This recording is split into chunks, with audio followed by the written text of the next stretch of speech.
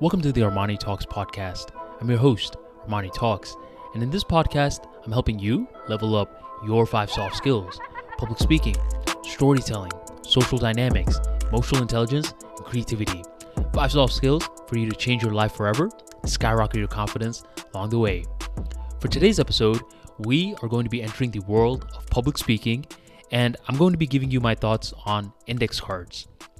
So typically speaking, every time I'm working with new clients, one question that I hear time and time again is, "Yo, Armani, is it fine to use index cards or should I ditch them?"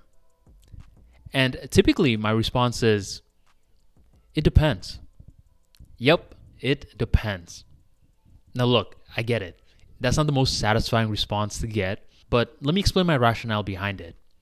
The reason it depends whether or not you should use index cards or not is because there are a lot of variables behind index cards. You have to ask yourself different questions. How proficient are you in terms of your topic? How long have you been public speaking? Do you like to think on your feet, or does that make you uncomfortable?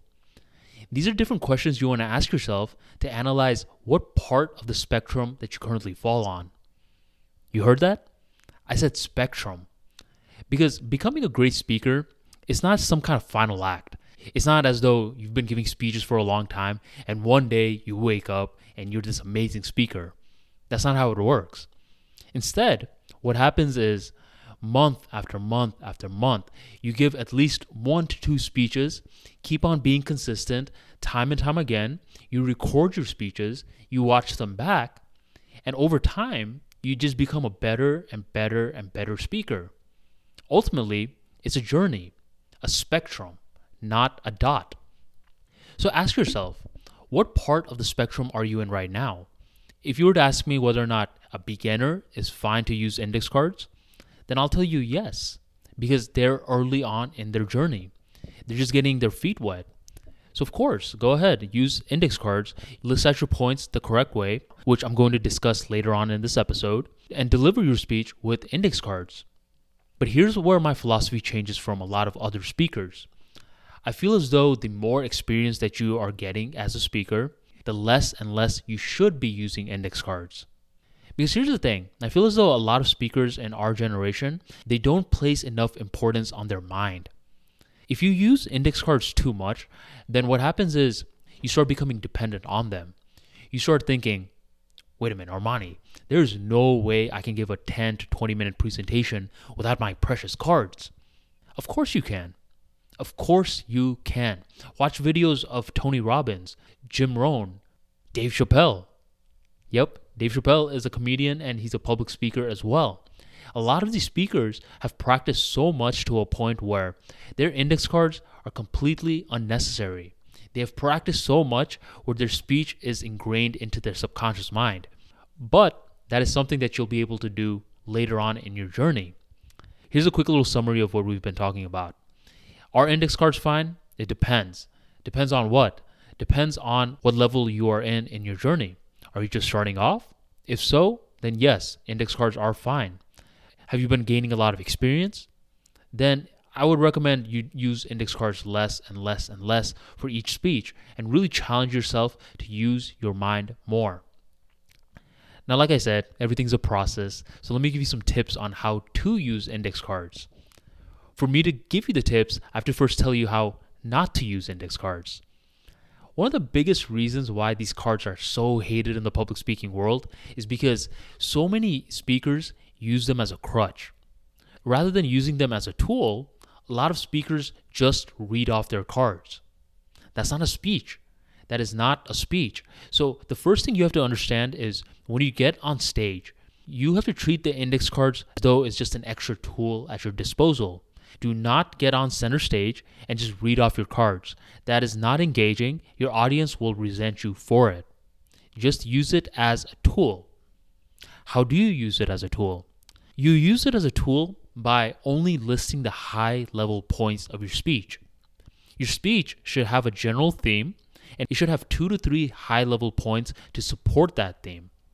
That's all you should really be listing, the high-level points, and occasionally, if your speech has certain details, statistics, hard data, then you can include those as well. But you should not, and I repeat, you should not be writing out your entire speech on your cards. All that is going to do is distract you and make your speech anxiety worse. Keep your cards very lean and only have high level points on it with occasional subpoints. And the final tip that I have is leverage highlighters. Imagine this.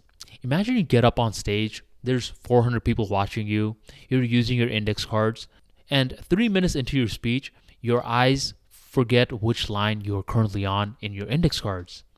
So you start getting jumbled up, and now as you start getting jumbled up on center stage, your speech anxiety gets worse and worse and worse.